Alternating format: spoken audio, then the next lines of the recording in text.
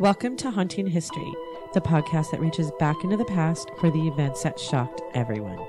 Tales of true crime, mystery, and the macabre. And when we're lucky, the stories where history and the people who lived it and the paranormal meet. Now, who doesn't live a good ghost story, right?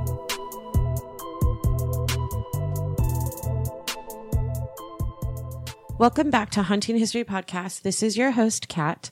And joining me this week, my trusty sidekick as always, Haley. Hi.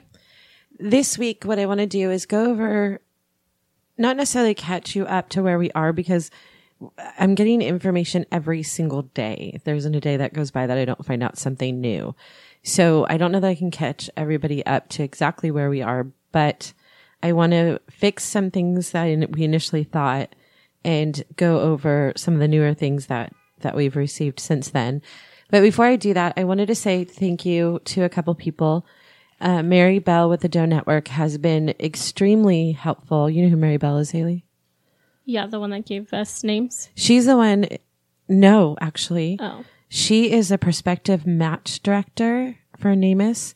So when people submit a missing person that matches someone that's listed in the Doe Network, a Jane or John Doe, she's the one who determines whether it is possibly that person. Like she explained a little bit of it in the last episode, but her job is to determine whether it's a viable match or not. And then the other person, I don't know if I even told you this, the person who gave us the case through Doe Network, it was given from one person to another who gave it to me. So I finally got to hear from the person who actually gave us the case. His name is Justin, and he emailed me and has been extremely helpful in kind of, I guess he and Mary are working sort of a sounding board for me, but Justin is far more proactive as far as sending me questions and asking me if I got this, if I got that. And he's been really helpful to kind of narrow down what I should be doing as opposed, because I feel like with a case like this, there's so many individual players, and then there's witnesses that I'm looking for, and then there's friends that I'm looking for, and people who were in the police statement, and then talking to the detectives and stuff. And Justin's been kind of really good about trying to get me to narrow down to certain things. So he's been really helpful. The other person who's been really helpful, and I'm not going to say his name on here because he hasn't said that I could, but he's a private investigator out of California, and he has been a private investigator since 1982. And before that he worked with, or he knew Rolf Parks from the Norco bank robbery. That's how I got in touch with him, was through Rolf. And he has been incredibly helpful. He can look up things that I can't. And he's the one who actually got me the case number on the probate file for John Kidwell. And I can't even describe how helpful he's been. He's like kind of walking you through what a private investigator would do. Yeah, exactly. Yeah. He had helped me kind of determine what would have happened back in 1979 and what I should be doing now. Things that I hadn't really thought about. So he's been really, really helpful. I want to also mention one of our listeners, Catherine Reeder. She is a spiritualist. Her sign on her emails is spiritualist medium, and she's a card reader, and she offered to do readings for both of us. And I don't know if people believe in that. And to be quite frank, I don't know how much I believe in it, but I agreed to it because I'm fascinated by it. And she's such a nice person. She sounds like just so genuine. And she did a reading for me, and I won't go into it. And she actually did a reading for you. Yeah. Which is really, it has nothing to do with anything here, but she helped me to sort of focus a little bit, because she reminded me, and I don't know if this is a spiritualist thing or not, but she reminded me that I'm where I'm supposed to be. Like as frustrated as I get with this and all the people that I talk to and my sleepless nights, because my brain is just whirling, she kind of grounded me again and just reminded me that I'm on the path I'm supposed to be on, and I'm doing what I'm supposed to be for whatever reason, whether it's the universe or I put myself here, it's where I'm supposed to be. So, I mean, it kind of validated what you're doing. It validated it, and it made me just kind of stop for a minute and breathe for a day, because I really haven't taken a day off since we started doing this case I think the first contact with Jocelyn, Debbie's niece, was way back in the beginning of May. And I haven't taken a minute or a day off of it. And after talking to Catherine, I took a day to like just kind of breathe and settle into it. And it was ridiculously helpful. And I don't know, maybe there was a reason for that, but we're going to have her, if anybody's interested, we're going to have Catherine's information and website on our episode page. If anybody is interested in that type of thing, even if you're not, she's very genuine and very sweet and just sort of a calming influence, I think. So we're going to have her on there. And I have I'm going to I don't want to rush through this because it's so important, but I do have some podcasts to thank.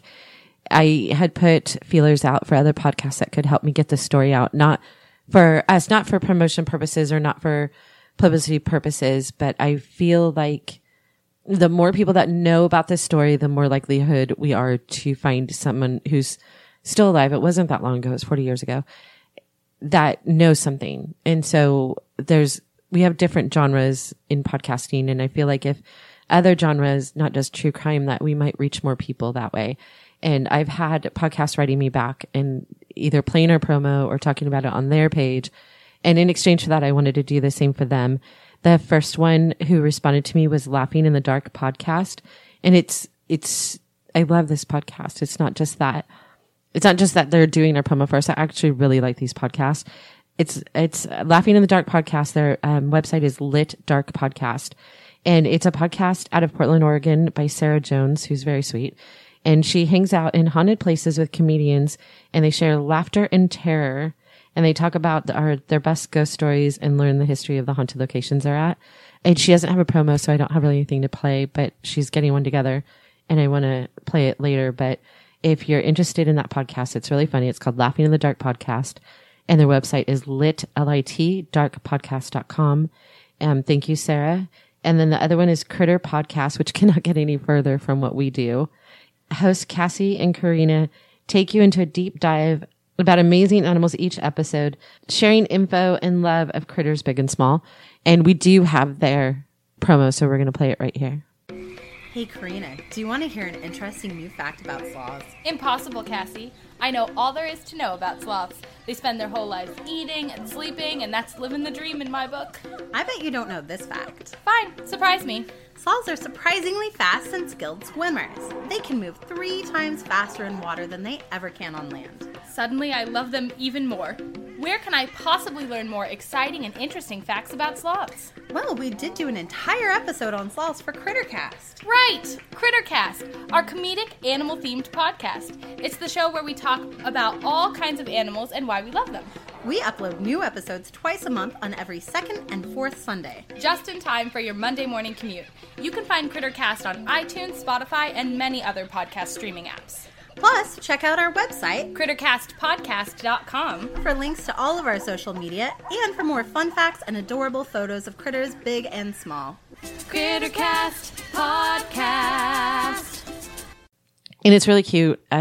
Cassie was so sweet to write back to me, and their podcast has nothing to do with crime or anything like this, but they're still going to play our promo for us. So I wanted to say thank you to both of them. And then as we get into the story this week, what I want to do is kind of go over, because so far this season has been just one phone call after another. So I wanted to give more information on each of the individual people in the story. And so that there's no confusion as we go further and deeper into this, I'm just going to be referring to everybody first name wise. And this way I want to kind of make it clear who each individual person is. The missing people, and this is Debra Lynn Kidwell. Her maiden name is Cronin. So her name is Debra Lynn Cronin Kidwell. She goes by Debbie. She was born May 27th, 1952. And then her sons are Joshua John Kidwell and Jackson Dylan Kidwell. They were born March 13th, 1976. So Deborah Kidwell, Debbie, we're going to call her Debbie from now on, would be 66 years old currently. And Joshua and Jackson would be 43.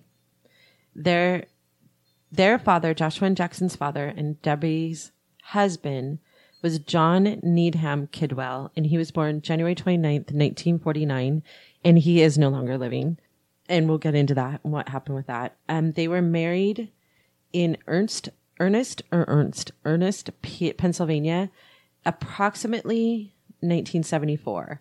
I haven't found the exact date they were married because, again, it's almost too current to get information from Ancestry.com on that, but I did find a newspaper article from September of 1973, I think it was, of them getting their marriage license in Pennsylvania.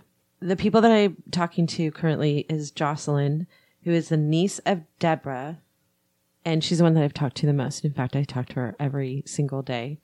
And where we left off on the last episode, I had told Mary that we had found John's nephew, Tyler. Yeah. And I was really excited about that. We had found him through Ancestry.com. Jocelyn had set up her family tree, and she gave me the login. So like I kind of go between hers and mine all the time. And I had found I was on hers, and I had found the Kidwell family, and I didn't find John because he's listed as private, but because I had found out through newspaper articles and obituaries who his dad was, I was able to trace a family, find two. I found two family trees actually that belonged to the Kidwell family, and I messaged both of them. And I wish I had a recording of mine and Jocelyn's conversation that time, because she called me and said, check the messages on Ancestry. We heard back from one of them.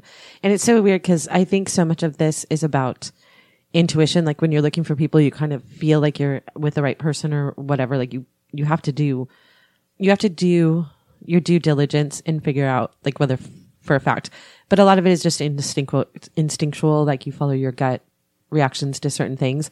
And I had thought another woman was going to write me back. For some reason, I thought for sure she was the right person, and she's not the one that wrote me back. It was, another woman who wrote me back and said that, well, her first line was something like, I tried to search your tree, but it wasn't coming up. So I looked you up on Facebook and found the Find Debra Lynn and Sons Facebook page. So she's like, now I know who you are and I know what you're looking for. My husband is John Needham, Kidwell's nephew. And I was super excited. And like I said, I wish I had the recording of Jocelyn calling me and telling me to check it, because my first reaction was to freak out that she was a stalker too. This lady, like she couldn't find the information, so she went and searched on Facebook and found. Which is exactly what you do. Right. I effing loved her, like right from the first like sentence was that basically that she stalked to figure out who Jocelyn was and like why she was writing to her on Ancestry. So I immediately fell in love with her. But she said that she explained to us that her husband was John's nephew. So. And this is Tyler. This is Tyler. And I haven't spoken to Tyler yet. So that's how we ended, towards the end of the last episode. I was super excited that we had found John's family, because I wanted both sides. 40 years later, I think it's important that we have Debbie's side, and I really want to talk to someone on John's side of the family. Yeah. And so she gave us the email address, and I've been going back and forth on email with Tyler, and he has offered to let me interview him, and he was really excited to get to the bottom of it. But we had an appointment yesterday for me to call him and interview him, and it was a no-show. He didn't answer texts or phone calls or emails. So I don't know if he's changed his mind since then. I wanted to give him time. I really want to talk to John's brother. And I want to give Tyler time to maybe talk to his dad first and see if his dad will talk to us. Is Tyler's dad, John's brother, the only other person you could talk to, or are there other people? Well, he has a sister, and I haven't been able to find her yet.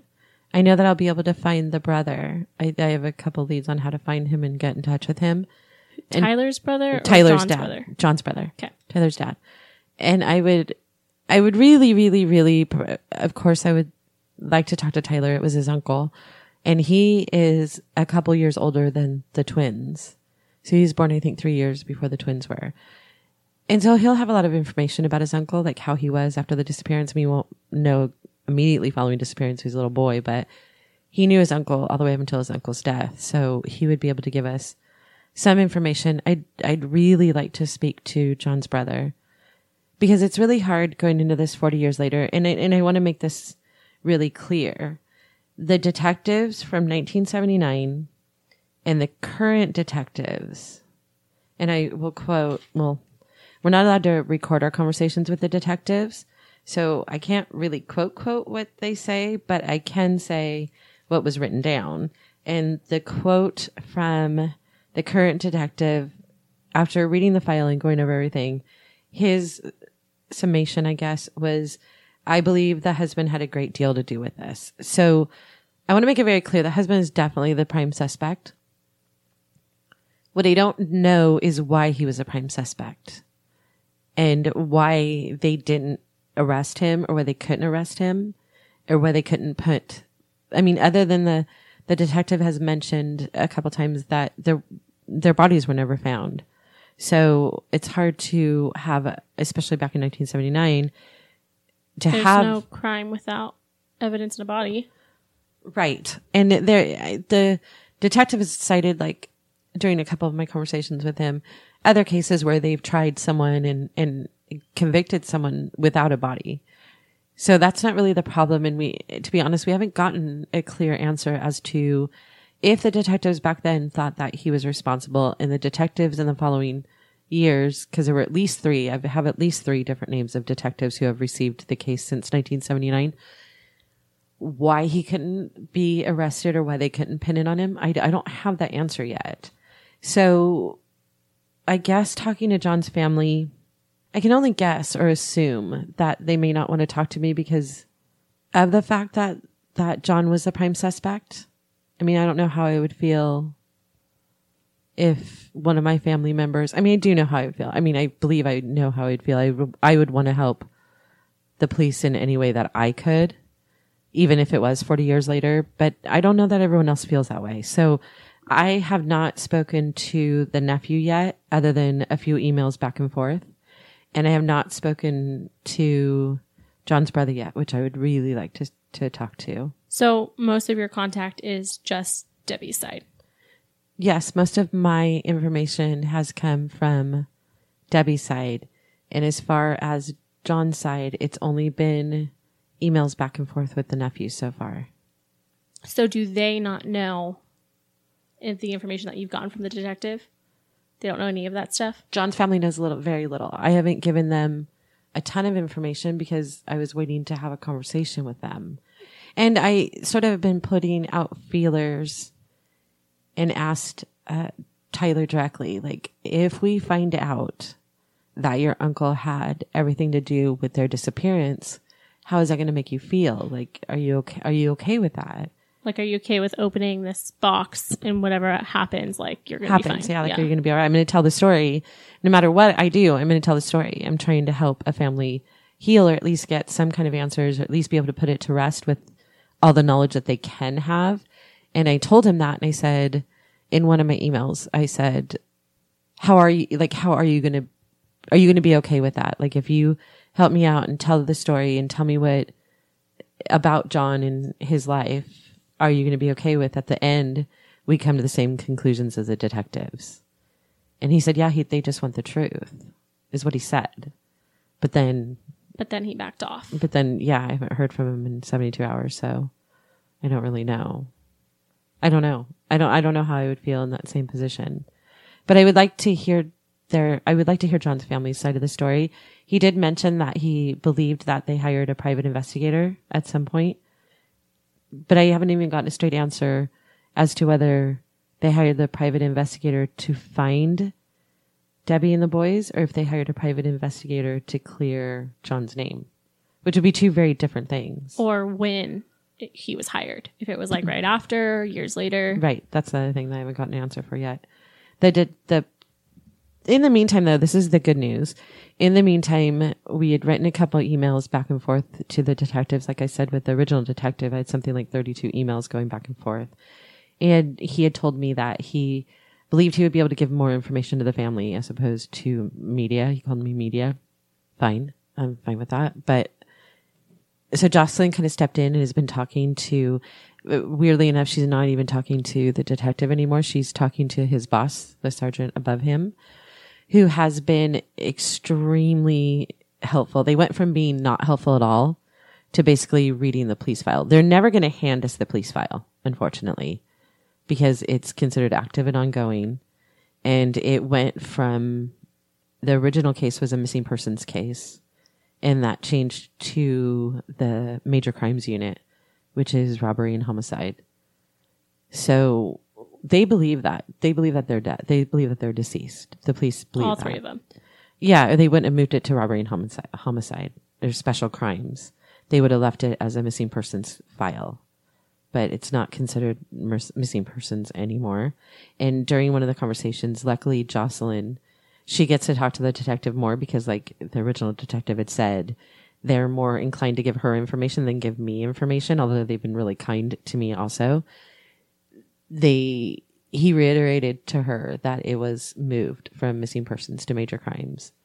And that he too, like I read his quote, he too believes that John had everything to do with the disappearance. So do we get to talk about what conversation the detectives and Jocelyn had? Yeah. In fact, Jocelyn takes really excellent notes. And this is the most important thing that we have found out since we started working with the detectives, and they've been more forthcoming. Because Jocelyn, I don't think I told you this, was willing to fly, and still is willing to fly to California if they were to give us the actual case file, which they're never going to do. But there is 75 pages that are digitized. And that includes all the original missing persons file, the initial investigation, and the initial missing persons report. So the first thing that, the first conversation that Jocelyn had with them, the first thing that was brought up was the car. And in my conversation with the original detective, and then this conversation Jocelyn had, the sergeant was going over with her that the car was found at LAX airport. The car as in Debbie's car. Well, hold on. This is how they're telling us the story. They're basically reading the report and telling us the story. And this is what the original detective did with me, was that the car was found at LAX airport, and he expanded on that and said the doors, the hood, and the trunk were all standing open, which is what alerted the LAX police to contact the police. So we've been working on that. I mean, that the car was found at the airport. Come to find out, probably 2 to 3 conversations in with this sergeant, that Detective Cadman and the sergeant were both confusing a different case. And the car was never found at the airport. That the story was that John, and this is the same story that Debbie's family knew and John's family knew, that in fact, I'll tell you the original missing persons report was that they were last seen at LAX because John drove Debbie and the 2 boys to LAX, pulled up to the Continental Airlines door, dropped them off, and he waited in the car and watched them get in line for Continental Airlines. And then he drove away because he was double parked. He never got out of the car. So the story that Debbie's family knew and the story that John's family knew is completely accurate. So the confusion about the car was not confusion at all, except for the fact that they were thinking of a different case. They were thinking of a different case. So that whole thing is thrown out. Everyone is actually on the same page about Everyone's the car. actually on the same page about the car, which was really frustrating for us because we probably spent a good week and a half kind of tracing down the car, figuring out like her leaving at the airport, and if John's initial missing persons report was conflicting with the actual information the police had. Yeah. And it's not. Yeah. And then that's where I go back to wanting to talk to John's family again, because I feel like so much of the history and so much of the conversations were geared towards the husband doing it, not necessarily what really, really, truly happened. And what really happened was he read the official report, and it was taken on May 5th, 1979. John last saw them at 2300 hours at LAX. He had gotten a phone call that day at work from Debra. Debra said, "My mom is really sick in Pennsylvania. I need to fly to her." So John went to the bank, pulled out $450, gave her $450 cash, which would have been more than enough to buy the plane tickets to Pennsylvania and back in 1979, and gave her a blank check, and then dropped them off at the airport, watched them walk in, drove away. The next day, this is all from the very original missing persons report. The next day, May 5th, around noon, he called Debbie's parents. Now, the original story was that Debbie's mom, and you can hear it in the recording from the sister, and the stories passed down, that the grandmother answered the phone, that Ann Cronin answered the phone, which is Debbie's mom, Jocelyn's grandmother. answered the phone, and John said, "Let me speak to Debbie." From what the police report says, that's not what happened.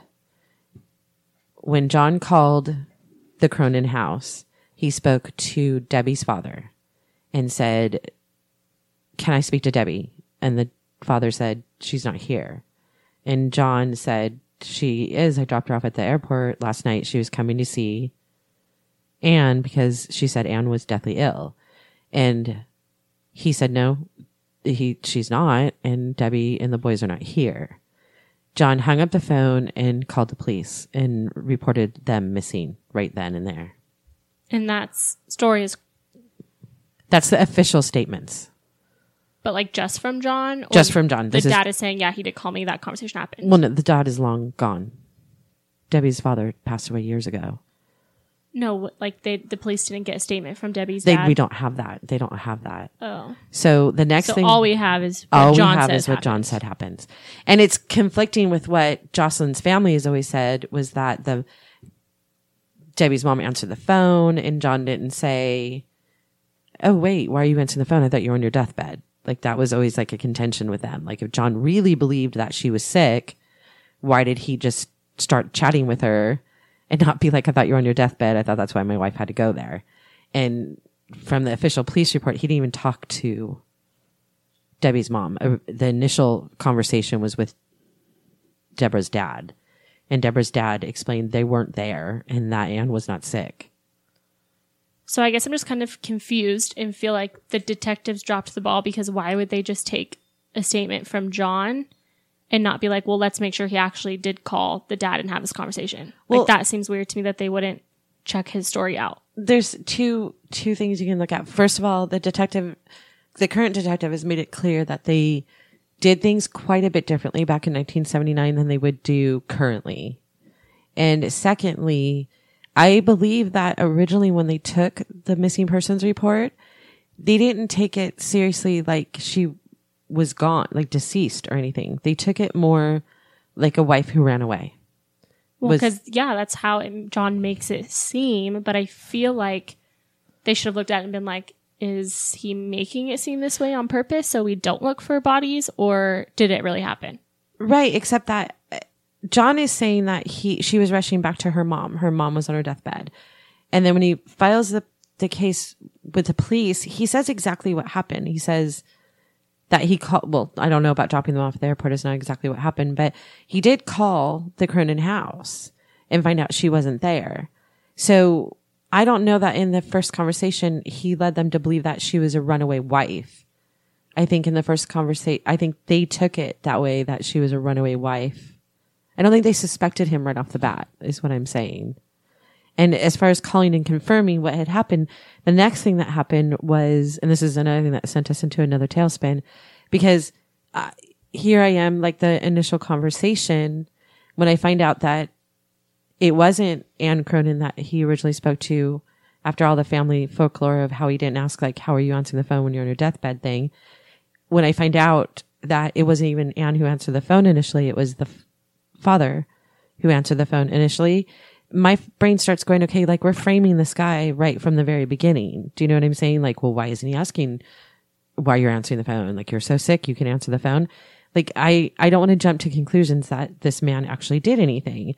So I'm like, okay, the police report is saying it wasn't even her that answered the phone. So that's just more folklore that's passed down through the family, the game of telephone. That wasn't actually accurate information. But then Anne, immediately after the missing persons report is filed, Anne called the police directly and told the police, look, my son-in-law called and said that my daughter is missing, but nowhere during our conversation, which wasn't a conversation with her, it was with her husband, did he mention anything about the boys? Like, where are the boys at? So I guess that first initial phone call when he called the grandparents it was about Debbie, but he wasn't mentioning what happened to the boys. And then she told the police, here's the deal. I don't think my son-in-law is telling the truth. He's spent time in prison. So she suspects him off the bat. Immediately suspects that John had something to do with them and that the whole phone call was a ruse. Yeah. He's just trying to cover up something. Right. She's immediately suspicious right off the bat that John is calling and saying that they're missing. And she tells the detective that he went to prison at some point. And the current detective made it clear to Jocelyn that he hadn't confirmed any of that he didn't know for a fact that John had been to prison or what he had been to prison for. But I did. And that was a ton of work. I mean, I can't tell you how many phone calls I made because, again, 1979 is such a weird time period. It's not old to be considered historical, and it's not current enough to be digitized. But for some reason, this is so strange. She mentions that he had done time in prison at CRC. Do you know what CRC is? No, I don't know. And she had specifically mentioned the location of that he was at CRC, which is one of the California state prisons. CRC happens to be within spitting distance of us right now. He was from Los Angeles, Ventura County, and they sent him to literally right down the street from where we sit right this moment. Oh, weird. It's such another parallel to my life that this story always keeps bumping into my life. But what I did find, weirdly enough, is I had gone through probably like 8 people to try and find his prison file because I wanted to know if he had been in prison for anything violent. But CRC is California Rehabilitation Center, which leads you to believe that it's most likely something to do with drugs. And Debra's mom, and we'll find out later as we go along, her mom, Anne, mentioned several times that she believes that John was using drugs on and off throughout the 1970s. And I found his police record. The weird thing about it is that by like the 8th person I spoke to said that there was a group of files on site there, the state archives, from random years that they were still looking to digitize or file away. They didn't know, I guess, what they were going to do with them yet. And so there's not very many here. It's not likely that he's part of them, but let me see what I can do. And then a couple of days later, she calls me back, and weirdly enough, his file was in that pile of files sitting there waiting to be digitized or filed, which is so strange that it would, like the randomness of it being his file being there. And they can't share the majority of his file. Like they can't share who visited him. They can't share any psychological treatment that he got while he was there. Because there's a ton of stuff that they can't tell me, but they can tell me that it was a narcotics charge, that it wasn't a domestic violence or anything like that. It had something to do with drugs. And that in 1979, what would be considered a felony that would put him in prison would now be considered a misdemeanor. Oh, okay. So it wasn't anything. Did you say how long he served? Well, that's the problem. Reading the file, it was 1970. He was sentenced and convicted in 1970 on a narcotics charge, and I can't get any more information other than it was a narcotics charge. And then it looks like he got out and then went back. But I think he got out in 1974, and he was married in 1974. He went back to Pennsylvania after that. So he got out and got married to Debbie? Yeah, but I think he did 4 years. I'm pretty sure. So it's hard to say what the seriousness is of his conviction because, again, they can't tell me. It's not public record until 2058. It'll be considered public record. I can't believe it's that long. It's 50 years after the person has passed away. So then the second thing, we had to clarify the car, to clarify that the phone call. So with my thing, I keep going back and forth. Like some things are not true, so I don't want to pin it on John. And then something happens like his prison record. Like, okay, well, maybe you want to go back to it being John again. And then something else will happen that's the hard part about this. But I want to go back to when Jocelyn initially talked to the police department with the detective, and he started to give her the information. He wanted to be clear that the case was classified as still missing, and that they're not declared deceased as far as the police go. But it looks like John divorced her in 1993. He didn't have her declared deceased, but he did divorce her in 1993. Because since then I've got the probate records, and the probate records list him as being deceased. So I'm not certain how you divorce someone who, I guess it's considered abandonment after so many years. I was going to say, don't you have to have like the other half agree on the divorce? Like, how does that happen? I think because she ran off, I think at some point you can get a divorce based on someone being gone. Right. But I don't know how, and we mentioned in the very first episode that there was a life insurance policy, and the police confirmed that there was a life insurance policy taken out on Debra in February of 1979. So 2 months before she went missing, there was a life insurance policy that was taken out. I can't find any record of John getting that money. He wouldn't have gotten it at least for 7 years, the way that insurance works. He wouldn't have gotten it for at least 7 years after she disappeared. And then on top of that, he didn't divorce her until 14 years after she disappeared. So if he divorced her, he wouldn't be entitled to the money either. But you can't find that he got it after 7 years anyway. I can't find that he got the money. There's no case files or anything. It would have had to have gone through the courts for sure, because there's no death record. Yeah. And to collect a life insurance policy, you have to have a death record. So I don't show that he collected on her insurance policy at all, which again, then flips me to the other side again. Like, he didn't kill her for life insurance. He never took it. And if he divorced her in 1993, that makes it null and void that he would ever be entitled to her life insurance policy. Right? Yeah. I mean, or he banked on them finding a body and not pinning it on him, and then he would have gotten it, and that just didn't happen. So then he couldn't get the money. Like, it could have just been like an oopsie, you know? Yeah, but he could have, after a certain amount of time, you can declare someone deceased. People do it all the time. Really? After a certain, yeah, absolutely. People do it all the time for insurance policies.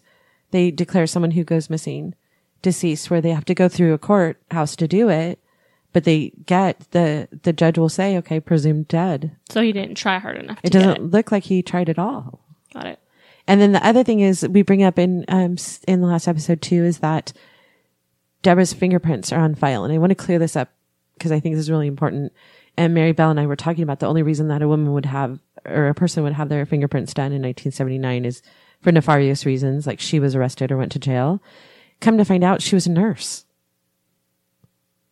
So what does that mean? As a nurse, you have to get your fingers? Yeah, for your licensing, you have to have a fingerprints done. And talking to Debra's sisters, neither one of them mentioned that she was a waitress and an artist, but nowhere do they mention that she was a nurse. So she was a nurse. One of the witnesses that is in the police file worked with her at Santa Monica Hospital. So that's why her fingerprints were done, was because she at one time was a nurse. She had quit 4 years prior to her disappearance and went to work as a waitress. Weird. Right? Yeah. And then the other big thing that I want to clarify is we talk a lot about a nervous condition and it being epilepsy. I think this is important information, is that they spoke to her doctor. Her doctor was a Dr. Jacobs. Now this again is all from the police file. Her doctor is Dr. Jacobs. In her prescription, she was on very heavy drugs for her epilepsy. She was taking Dilantin and phenobarbital. I don't know if I'm saying that correctly, but it's phenobarbital and Dilantin, which are very strong drugs. And I actually looked up what could happen with these drugs, and it can cause changes in mental status, behavioral problems, and even dementia. But the thing is when they spoke to her doctor made it very, very clear that she was not faithful to either her doctor's appointments or taking her meds.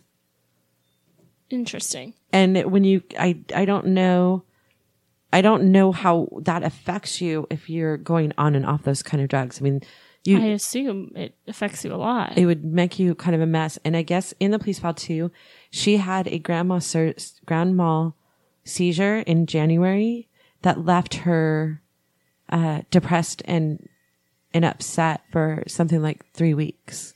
The January before she went missing. Kind of messed with her a little bit for a while.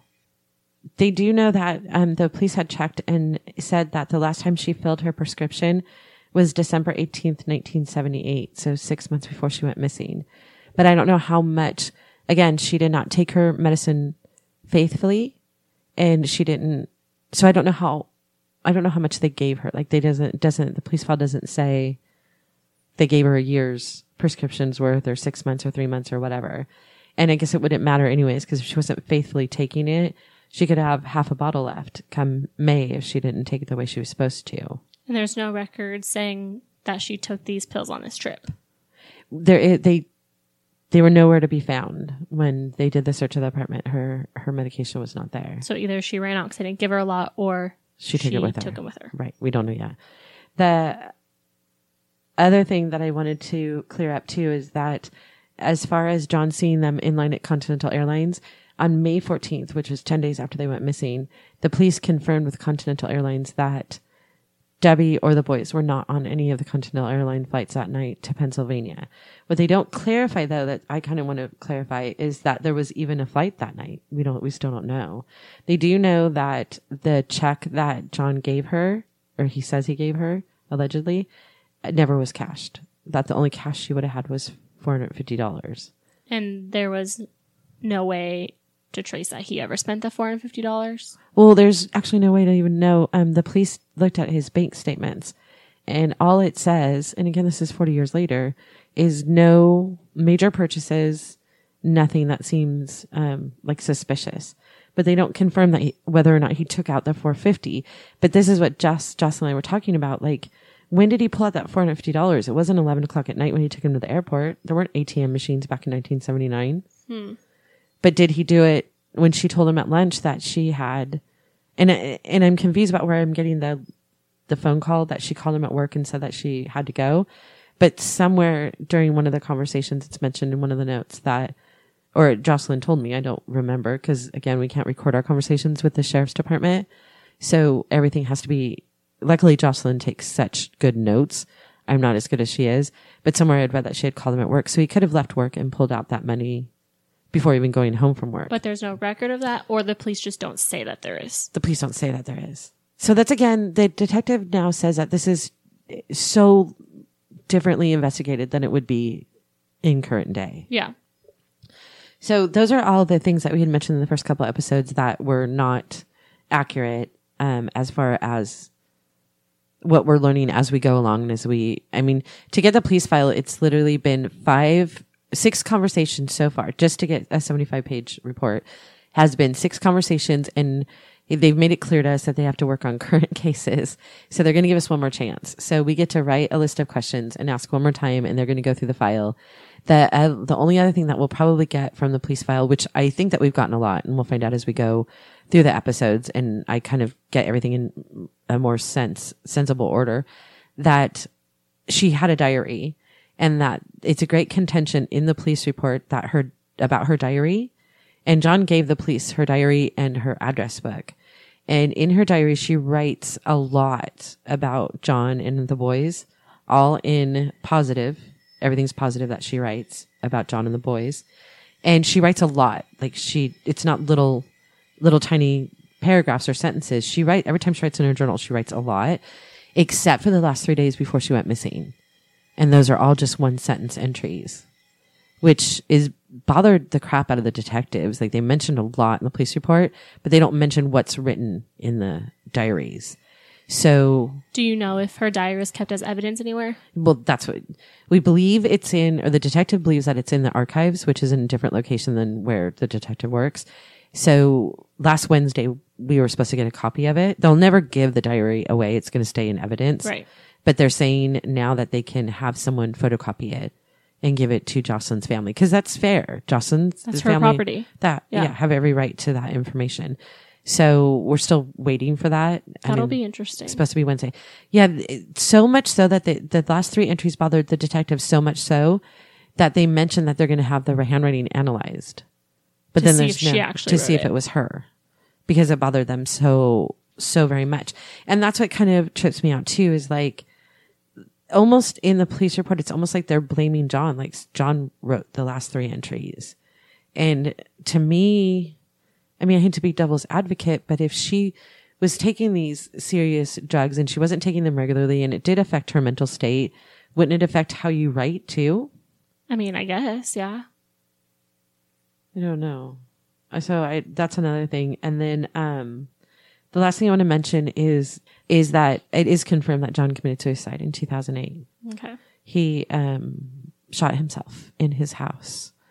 And there's so much more to that story. He did leave a suicide note. And are we going to be able to talk about that in the next episode? We will be talking about the suicide note in the next episode. And we will be talking about the other extenuating circumstances when he killed himself and why I keep changing my mind so much. Because one minute I'm convinced that this poor man lost his wife and kids and lived his life wondering where they were. And then in the next minute, I'm like, oh, he did it. Like, he did it, and we'll never find their bodies, and we'll never find them, and we'll never know what happened. Yeah. We still don't know what happened to Debbie, Joshua, or Jackson.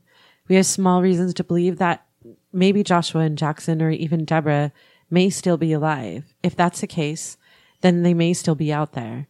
To believe that, you have to believe against what all the detectives believe, and that is that John had nothing to do with their disappearance.